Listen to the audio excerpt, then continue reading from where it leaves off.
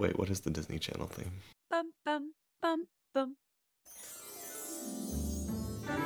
Hi, I'm Luke Hofer, and you're listening to D-Combat. Coming up next, a man in his 30s judges movies that were definitely not made for his demographic. Starting at 8/7 Central.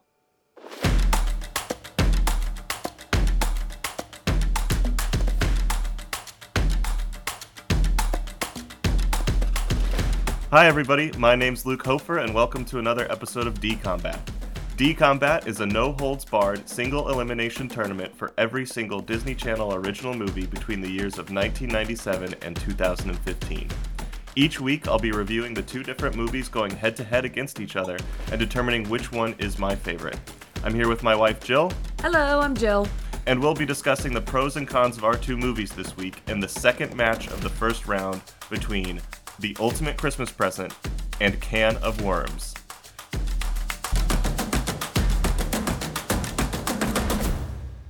Before we get started, I also want everybody to know that Jill's very embarrassed about the audio quality. This is really just supposed to be a hobby podcast, but she produces podcasts for a living and is mortified by the audio quality. Well, the thing is, I told my coworkers about the podcast this week. I was not planning on doing so, but I made the mistake of telling one coworker, shout out Katie, who then exposed me to the rest of the company, which I should have known was coming.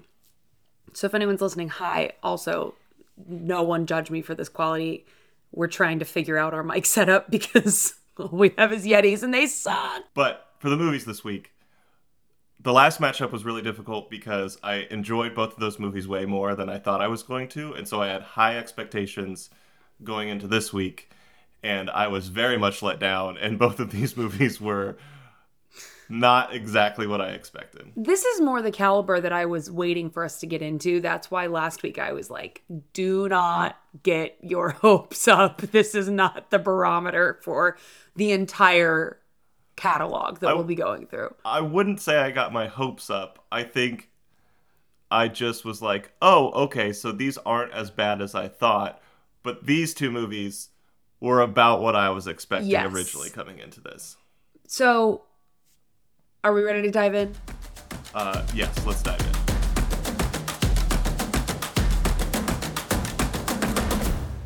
First up is The Ultimate Christmas Present.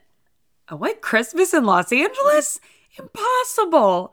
But when 13-year-old Allie Thompson and her best friend Sam, a young Brenda Song, aka Sweet Life of Zack and Cody's London Tipton, happen upon a weather-making machine discovered by none other than Santa Claus, flanked by two 7-foot-tall elves, we'll talk about that later, they use the machine to make it snow, causing a snow day in LA and canceling school. But when the machine gets out of hand and causes no end of problems that threaten to ruin Christmas, Allie and Sam have to team up with Santa and his elves in an attempt to save Christmas. What did we think of The Ultimate Christmas Present? This is what I expected from a DCOM. An over-the-top premise, child actors who, like, kind of, but don't really know what they're doing, and, like, plot points that are very, like, on the nose and right in your face. There were some very specific things that were hilarious about this movie, and then some other things that, like, weren't as great about this movie. Number one, our protagonist in this film, Allie, is a total brat. Like, and not the, like, redemptive arc kind of brat. Like, even at the end of the movie, Santa's like, yeah, you're still a naughty girl, but you learned your lesson. Like, shouldn't she become, like, a good girl at that point in time? No, she was still straight up on the naughty list at the end. And, like, Santa admits it. At the end of the movie, Santa admits that she's on the naughty list.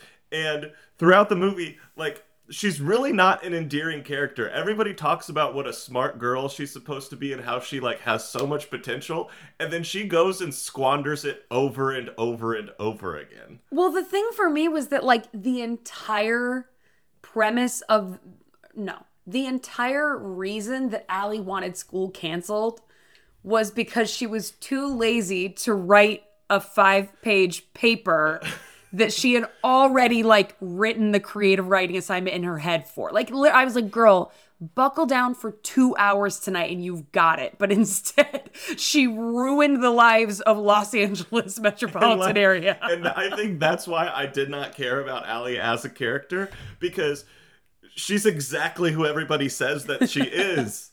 And it's so annoying. It's not even like, oh, she like makes these decisions and everybody doesn't get her. Like, she's this misunderstood character. It's like, no, she's just a total jerk to everybody. And they're like, you could be so much more. Because you're right.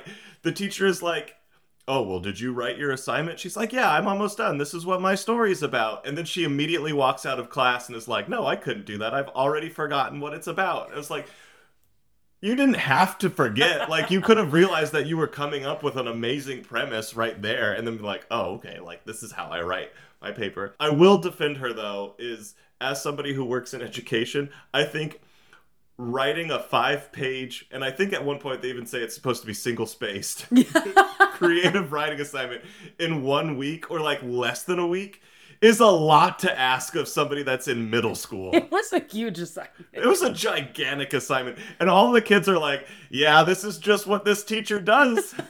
I was like, if this teacher is assigning like 5-page writing assignments for these kids, they're going to be incredible essayists by the time they graduate high school. That's where they learned the valuable lesson of tweaking the margin by like 1/16 on either side and making the punctuation 18 point instead of 12 point. Kids are going to be way ahead of the curve on that. Yeah, these are important lessons that they need to be learning though. So I'm with this teacher.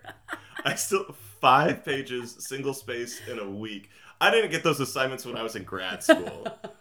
That's a lot.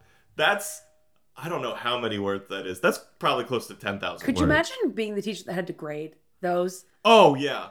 And in that era, it's not even like she has any kind of help. No. Like any kind of digital help. Like she has to go through like by hand. Like these kids are writing these assignments by hand too. And she has to read 5-page papers, single spaced, by kids in middle school.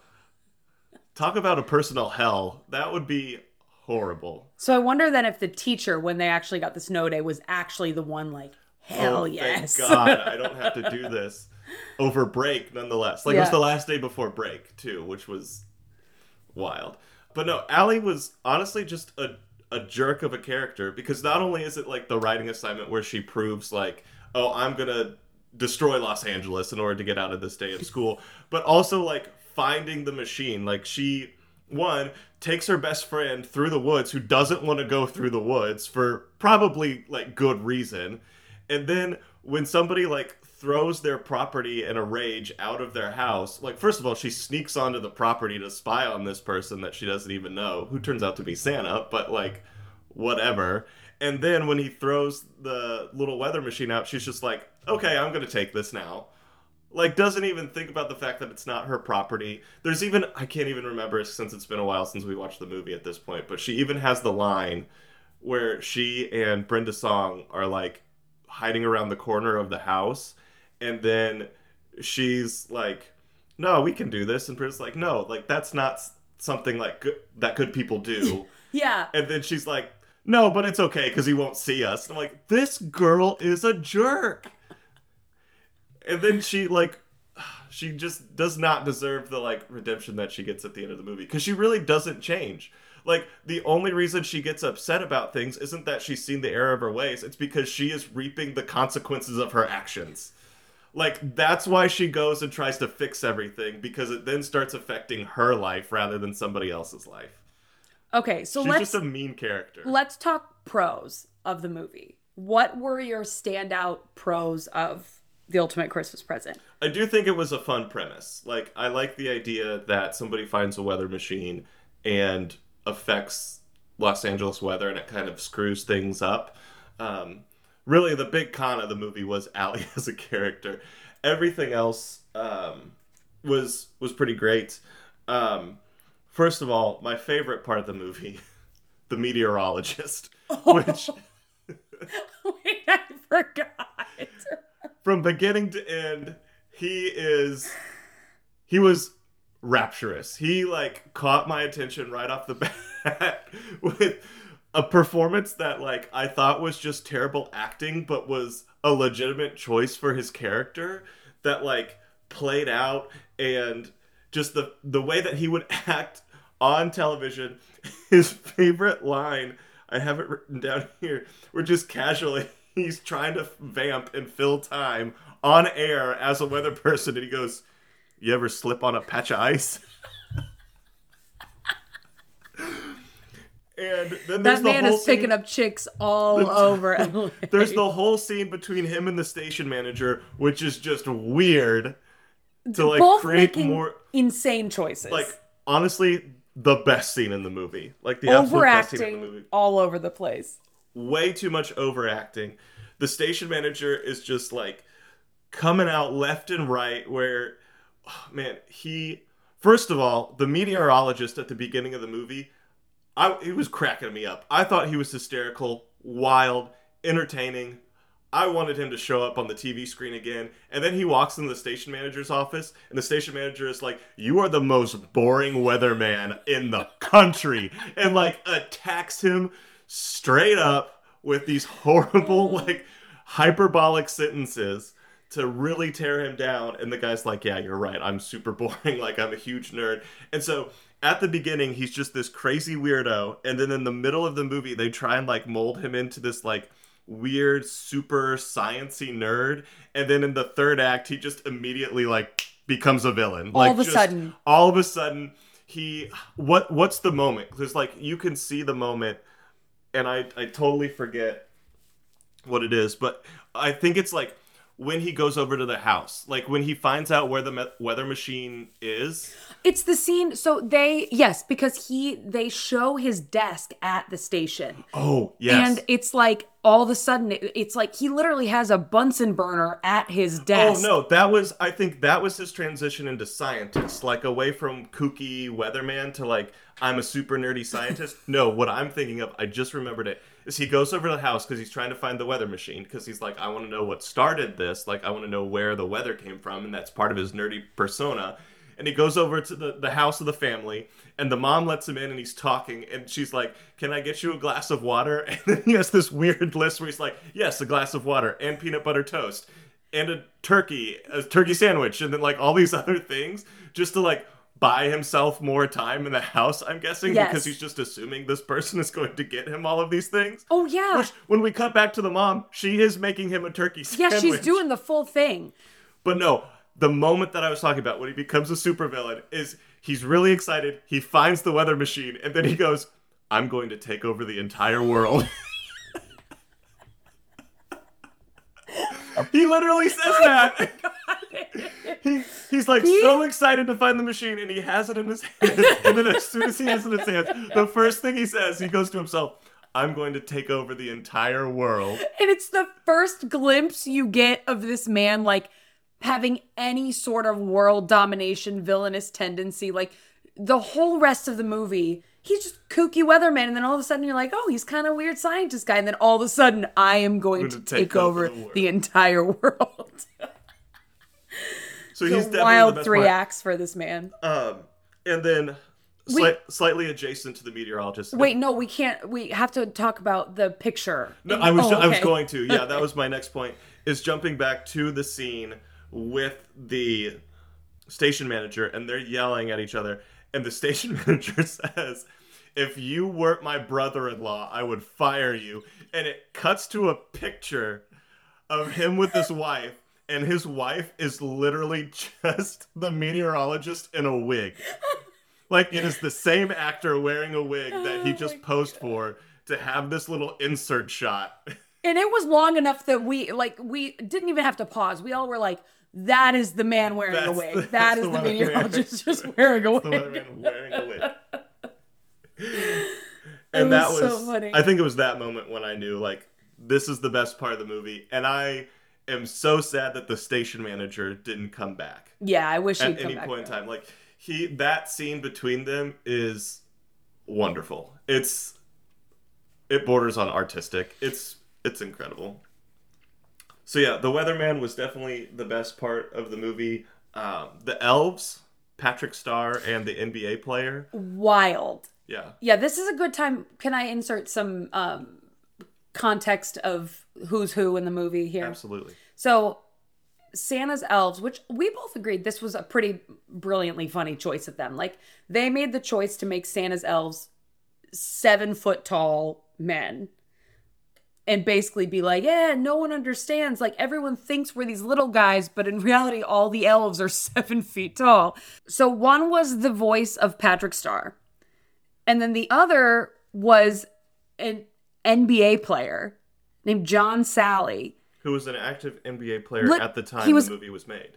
On the Lakers at the time that they were filming this movie. Like, I don't know how he did it, but he was actively part of the LA Lakers. And he's been in a decent amount since. I mean, like, clearly he was kind of transitioning in his career at the time, and this was a good blue-collar NBA player. We love it.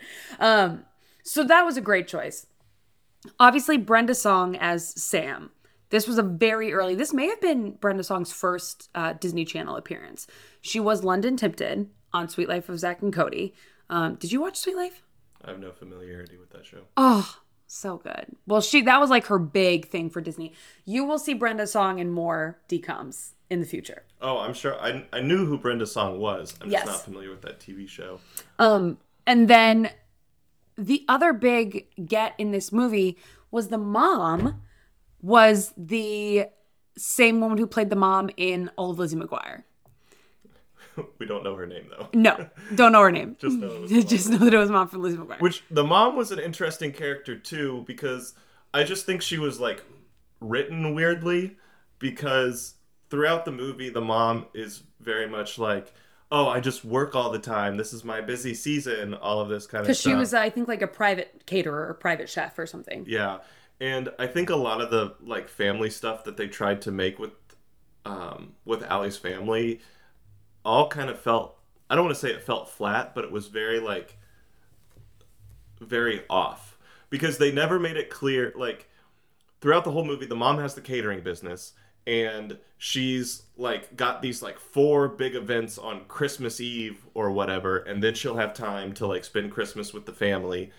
And when the weather hits, all of a sudden she starts talking about, like, we get all of this exposition about, like, nobody can go anywhere. It's super dangerous. Like, LA's not used to snow, so they're not equipped to handle this, and they can't clear the roads and all of this stuff. But the mom is, like, still preparing, which, why she's roasting turkeys in the oven, like, days before a catering event, I'm not sure. But she's, like, still preparing and saying she doesn't have any time for any of this other stuff, which is kind of what gives the main character's license to, like, run around and do whatever they want to.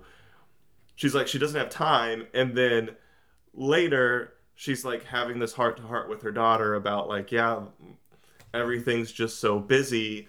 I don't have time for you. And I was like, but, like, you've been and she's, like, also saying that, like, people are canceling. Like, people are canceling because of the weather, because they're not having all of this stuff. I'm like, okay, have a bunch of weather that's canceling all of these things, but you're probably preparing, like, way more than you need to, and you don't have time for your children, but also you don't have any work to do at this point in time, but you still can't spend time with your children at this point in time. I really think that her private catering career was just a quick little character device to introduce us to the gay sous chef. Probably true. I don't think it was for anything else. I respect a working mom. I love seeing a working mom, like a 2-career household represented in a late 90s, early 2000 Disney Channel movie. We love it. It was great. She was a baddie.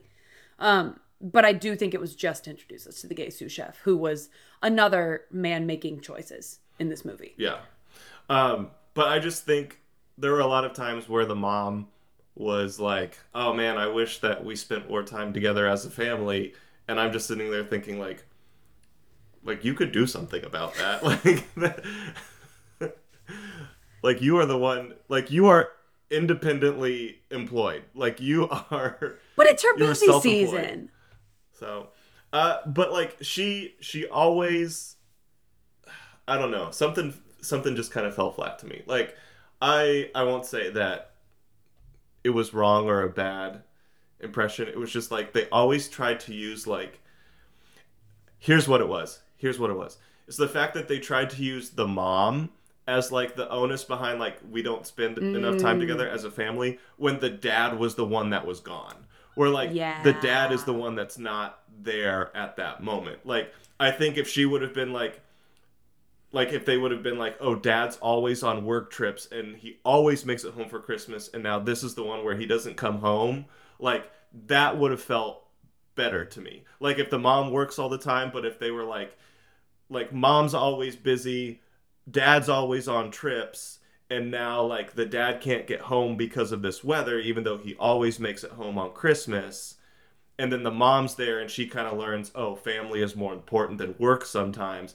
I think that would have been much smoother than like having all this kind of stuff being put on the mom's shoulders, and then dad's just kind of like, because they don't frame this as like dad is traveling all the time. It's like, oh, dad has this like one weird like trip that he has to take for work really quickly. Like it's supposed to be like a 1-day thing that he's flying out and then he'll be back in plenty of time. I thought they did say that he traveled all the time.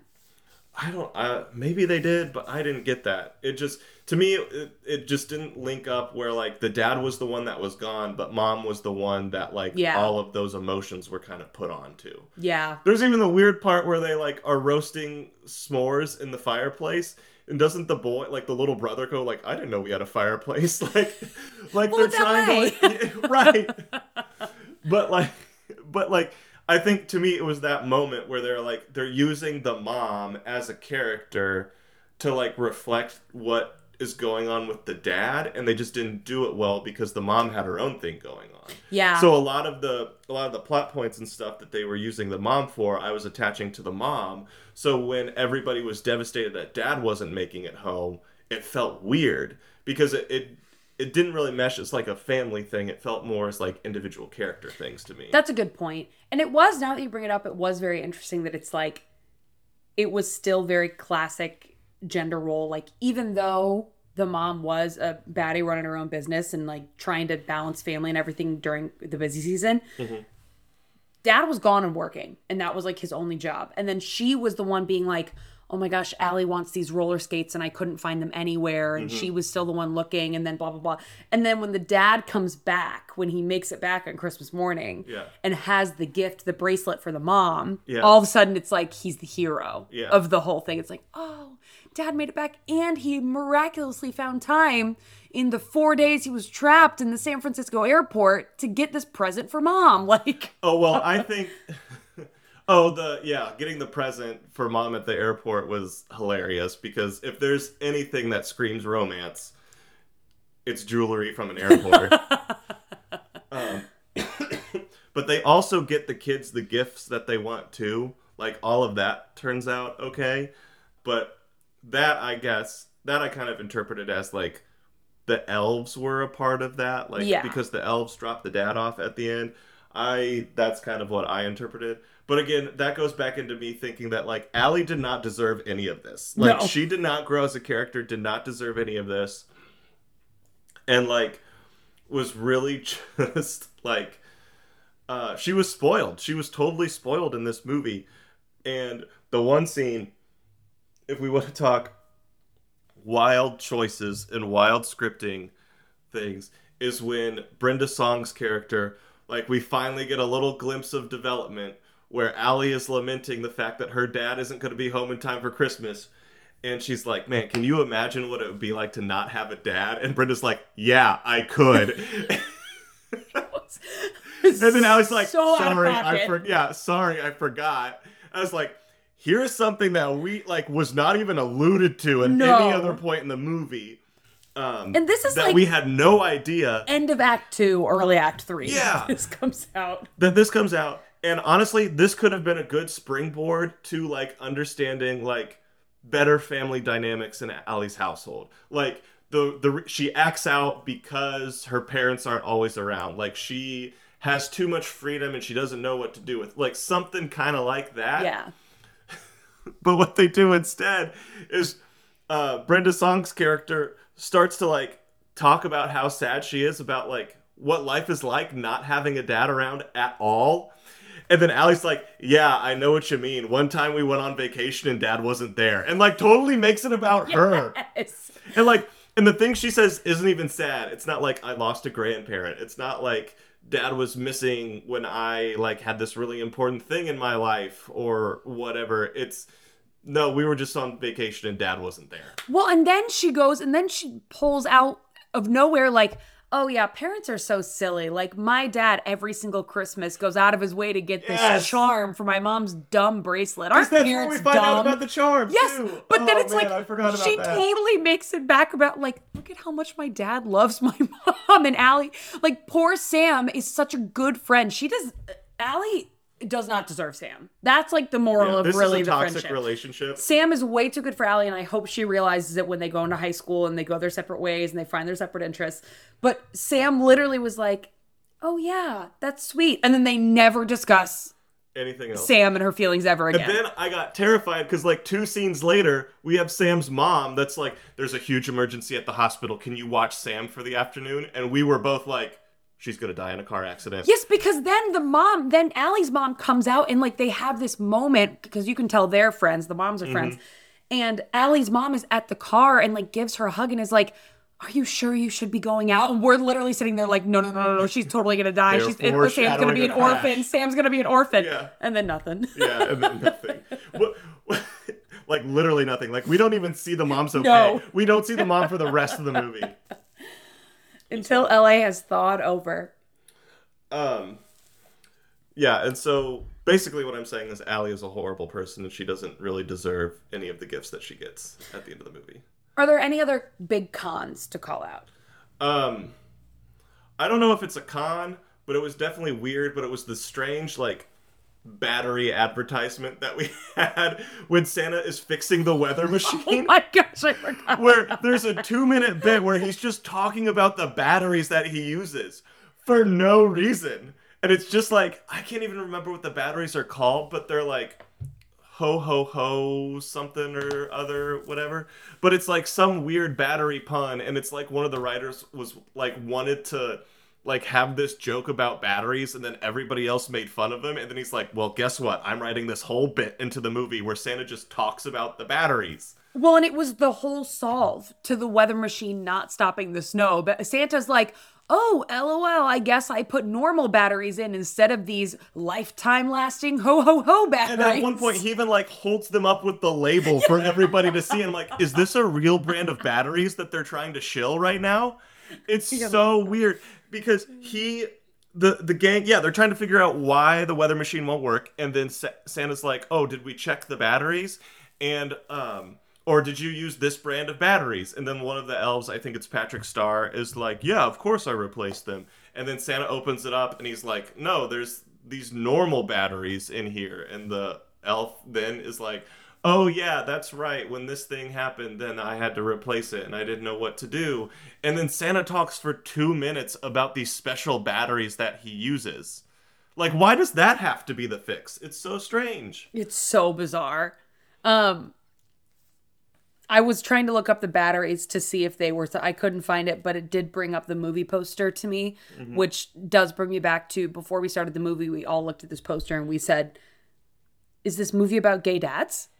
Because the 2 elves definitely are flanking Santa as if they are the gay dads of the family. Which, like, surprising that the 2 elves would be there and the mom is not. Like, I feel like the mom played a much larger role than the elves did. Oh, yeah. Also, Brenda Song in this picture is just, she's serving looks. She is. This She's is like, very upset. I think she realizes what a terrible friend Allie is. And she's mad about it. And also, forgot to mention it, it's really not worth mentioning. He had almost no reason to be in the movie. Spencer Breslin is the younger brother in the movie. Don't know why he was there, except to just, like, basically whine and be like, Mom, Allie's not letting me in her room. One thing that I do get the vibe of from DCOMs is that, like, there are definitely archetypal characters, as there would be for any, like, sort of media or any sort of storytelling. And one thing that is always super prevalent when there is a preteen or teenage female protagonist is there has to be an annoying younger brother. Yeah, that's true. Like, And actually, I don't think that's just for like female protagonists. I think anytime we have like a teenage protagonist, there has to be an annoying younger sibling, and they are almost always, if not entirely, of the opposite gender that the protagonist is. Yeah. And I feel like that stands true for the series on Disney Channel too. Yeah. Because you think of like Even Stevens, you think of Lizzie McGuire. yeah, Right? Lizzie McGuire with Matt. Yeah. Yeah. It's very trope. It's a huge trope just to like, I think, create a foil for that character or to like pull extra conflict Yeah. out of that. So that didn't necessarily bother me. I just think that that's a mainstay. He really didn't serve any purpose.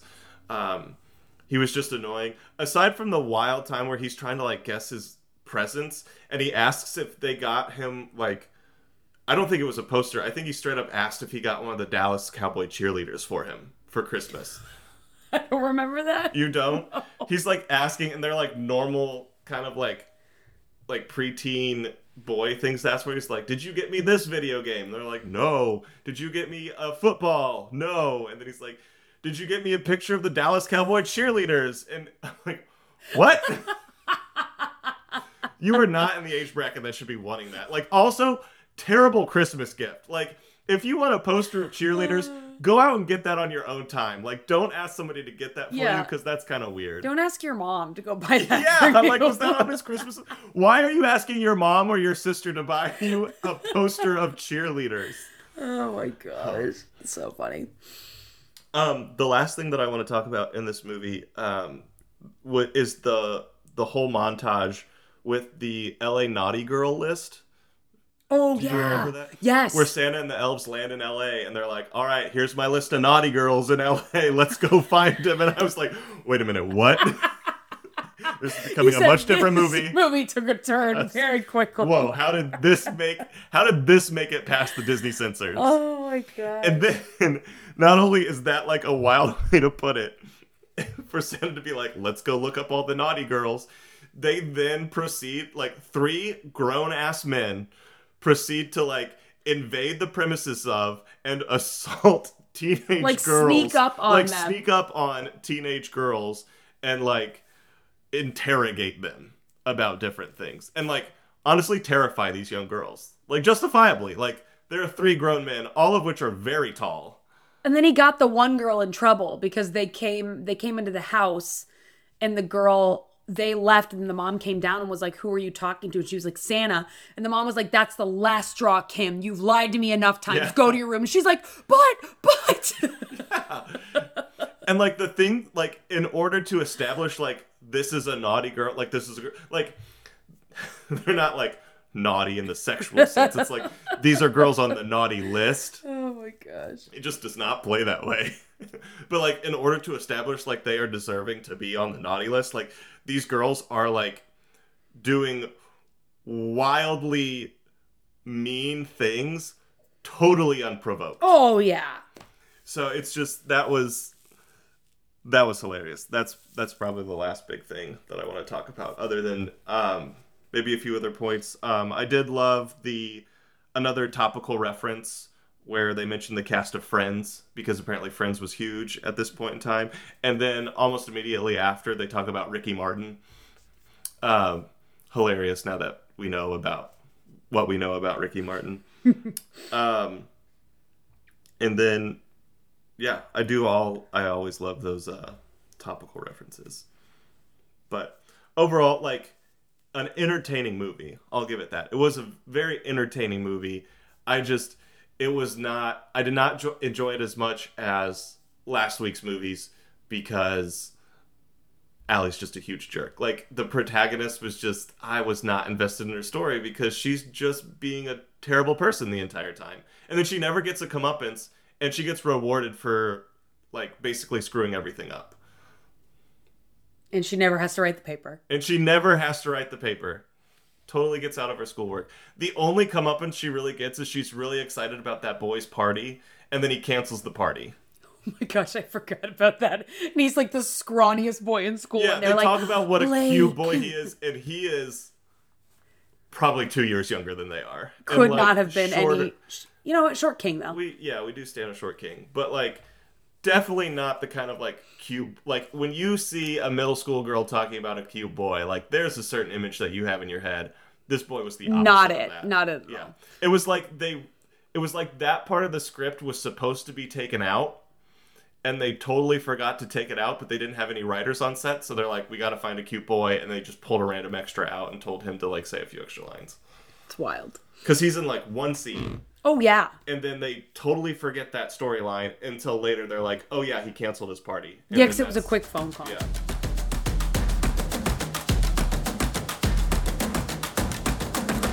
Second up, we have Can of Worms.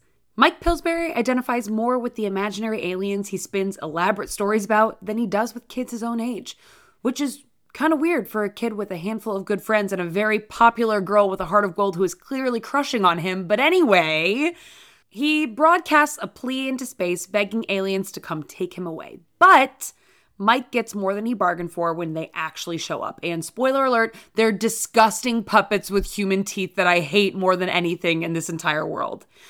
But now that he's opened up this can of worms, Mike scrambles to enlist the help of his friends to save the world. Okay, so I don't want to talk about this movie. we'll probably spend way less time on this movie just because it was so heinous to both of us. Literally had nightmares. The big difference between these two movies is the fact that for The Ultimate Christmas Present, I really enjoyed like the premise and the plot and like the goofiness of it, but I hated the main character. Yeah. In this movie, it was kind of reversed where I really liked the characters, and I thought that the characters were well done, but everything else I did not like. It was so disgusting. It was like legitimately after the aliens show up, it's hard to watch. Like I stopped. I was very disengaged. And there's something about like this weird, I feel like it was probably like some kind of weird marketing thing in this time period where they were like, kids love gross out stuff. Like maybe it was like a Nickelodeon kind of thing where they're like, oh yeah, this was like the Slime Time era. Yeah, like where they see Nickelodeon having a ton of success with like sliming people and some of that stuff, and so they wanted to play into that aesthetic, and they just went way overboard with it. There's a lot I could say for like the choices, because honestly, I think the choices they made in making most of the aliens disgusting, like for the narrative, are justifiable, because they're supposed to be showing that these aliens are not the ones that, what's the main character's name? Mike. Showing like Mike does not want to like take their offer, right? Like he has the dog alien that shows up first that's like, I'm here to warn you, like this is what happened, you shouldn't listen to any of these aliens. And so we're like, oh, he's a dog, he's cute, we like him. And then when the other aliens start showing up, they're all like disgusting, literally like, the grossest things I've ever seen in my life, like stomach churning. And so we're like, yeah, don't listen to these people. Can you describe the aliens to me? They say one is a sewer alien, and so he is, I don't even know if it's a he, but it's literally just like what you describe is like a gross green blob with teeth. With human teeth. There's the weird one that's like when you log into Disney Plus, it's got the weird like stem eyes, and it's like the upside down like face mouth thing with the human mouth. So gross. That like walks on two weird feet that has inexplicable superpowers to do whatever he wants. And he's the one who's like he's almost like an agent. He's like, oh, and I could make you big, kid, on this planet. I could really make you big. I could tell your story all over the galaxy. And then the agents are asking for like 30% of his earnings.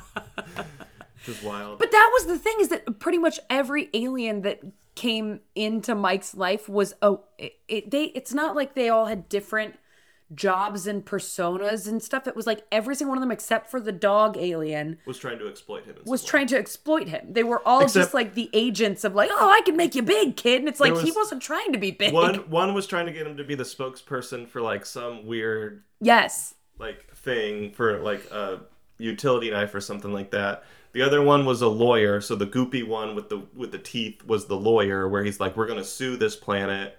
Then the other one was the talent agent that wanted to put him in a television series.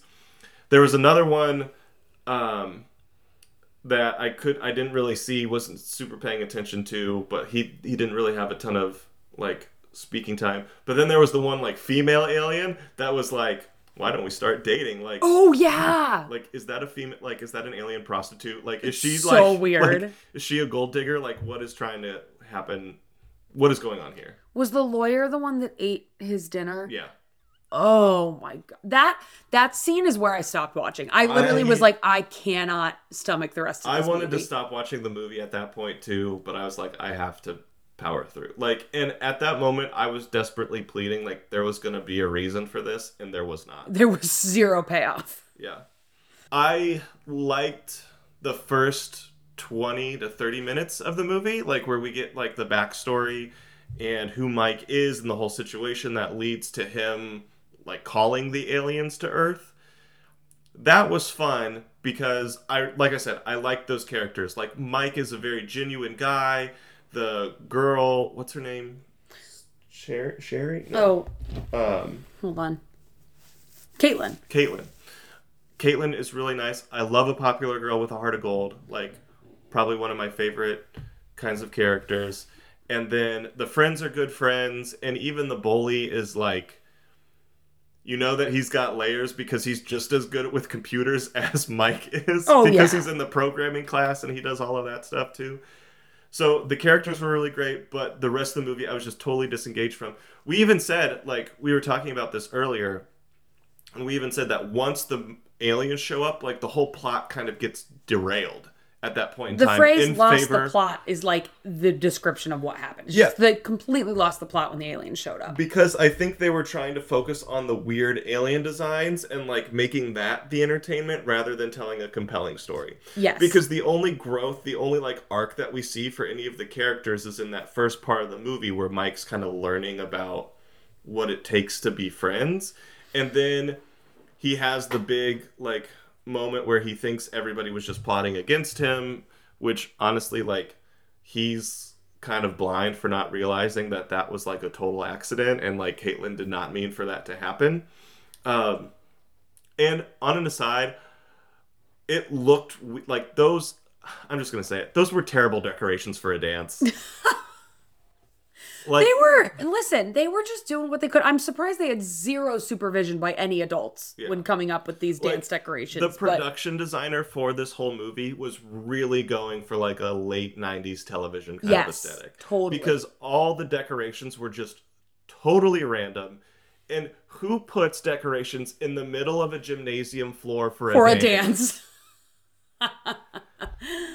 With not only that, but with the control panel like right by the door to the gym where everybody's walking in through and blocking off plenty of area for people to like get in and dance and do things. These producers had clearly never been on a committee for organizing a middle school dance before. Obviously. It's very obvious. But so the first part of the movie was really good. And then, once the aliens show up, it's just all focused on the aliens because we've got this growth that Mike has. And then once the aliens show up, he's just more freaked out by the aliens.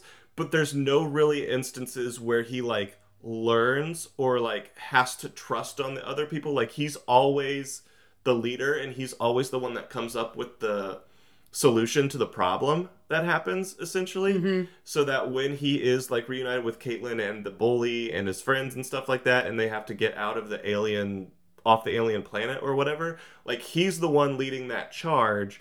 And so there's never a moment where he actually learns that he's a part of like that community and like gives him a reason to stay on Earth.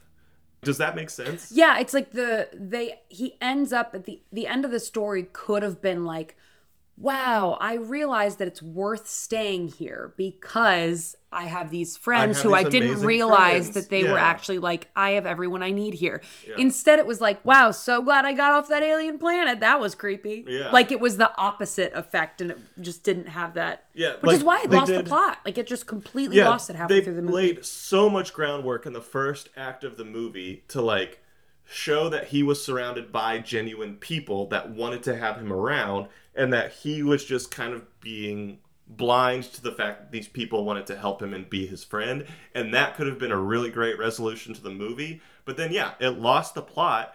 And he never really learns anything throughout the movie. So at the end, it's more just like he decides to be on Earth because it's safer, not because he's actually learned that he's okay being there. Yes.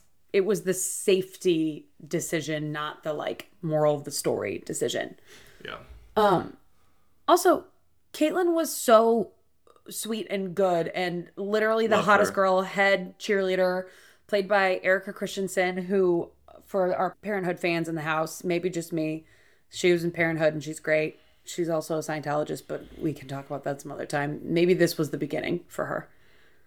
Realized that Xenu was real because she saw the aliens. Honestly, this may have been something. This could have sparked something in young Erica. Maybe she's the one that wrote the script. It was an early debut. So yeah, overall, just did not enjoy watching this movie because of all the gross out stuff. I've got a few other notes, a couple of things that I want to talk about. First of all is that football field. Such a budget location for... I've never seen a muddier football field in my life. They shared the football field with a softball field that was as equally run down. And they acted like this was the school's football field that they used, where everybody would go. All the football sequences in this movie, now that I'm thinking about it, totally off kilter. Whoever was filming these football scenes or wrote these football scenes had never seen a football game in their entire life. Yeah. For Mike to get the interception and then start running back towards his own goal, so terrible. If he made the team, I guess, was he high school or was he... I think they were high school, maybe. I feel it was high school. Yeah. If he made his high school football team... He would not... Yeah. Yeah. It was a no. That was... Also, that was such a bizarre interaction with his parents, too. Yeah. How they, ran onto the field after he got tackled by his own team because he was going the wrong way. Yeah.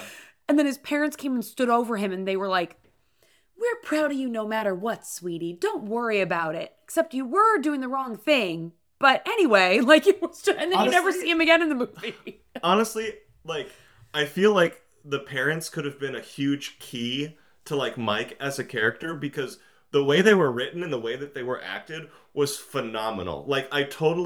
Looking at the parents, I totally understood why Mike was the way that he was. Yeah. Because they were super supportive parents, but they were supportive in turning Mike into the person that they wanted him to be, not who he wanted to be. So I feel like if they kind of would have expounded on that and maybe wrapped the parents up into the alien thing a little bit more, that could have helped propel him towards the character arc that he needed. But it was totally wasted because you're right. The parents are when he does something that he's really good at, there's the whole part at the beginning of the movie where his dad logs in to look at stocks, and then a pig just shows up on the computer screen, and he's like, "Guess I got a virus," and then goes to his son to fix it for him, and he talks Mike says a bunch of techno babble and everything, but he's talking about the hardware.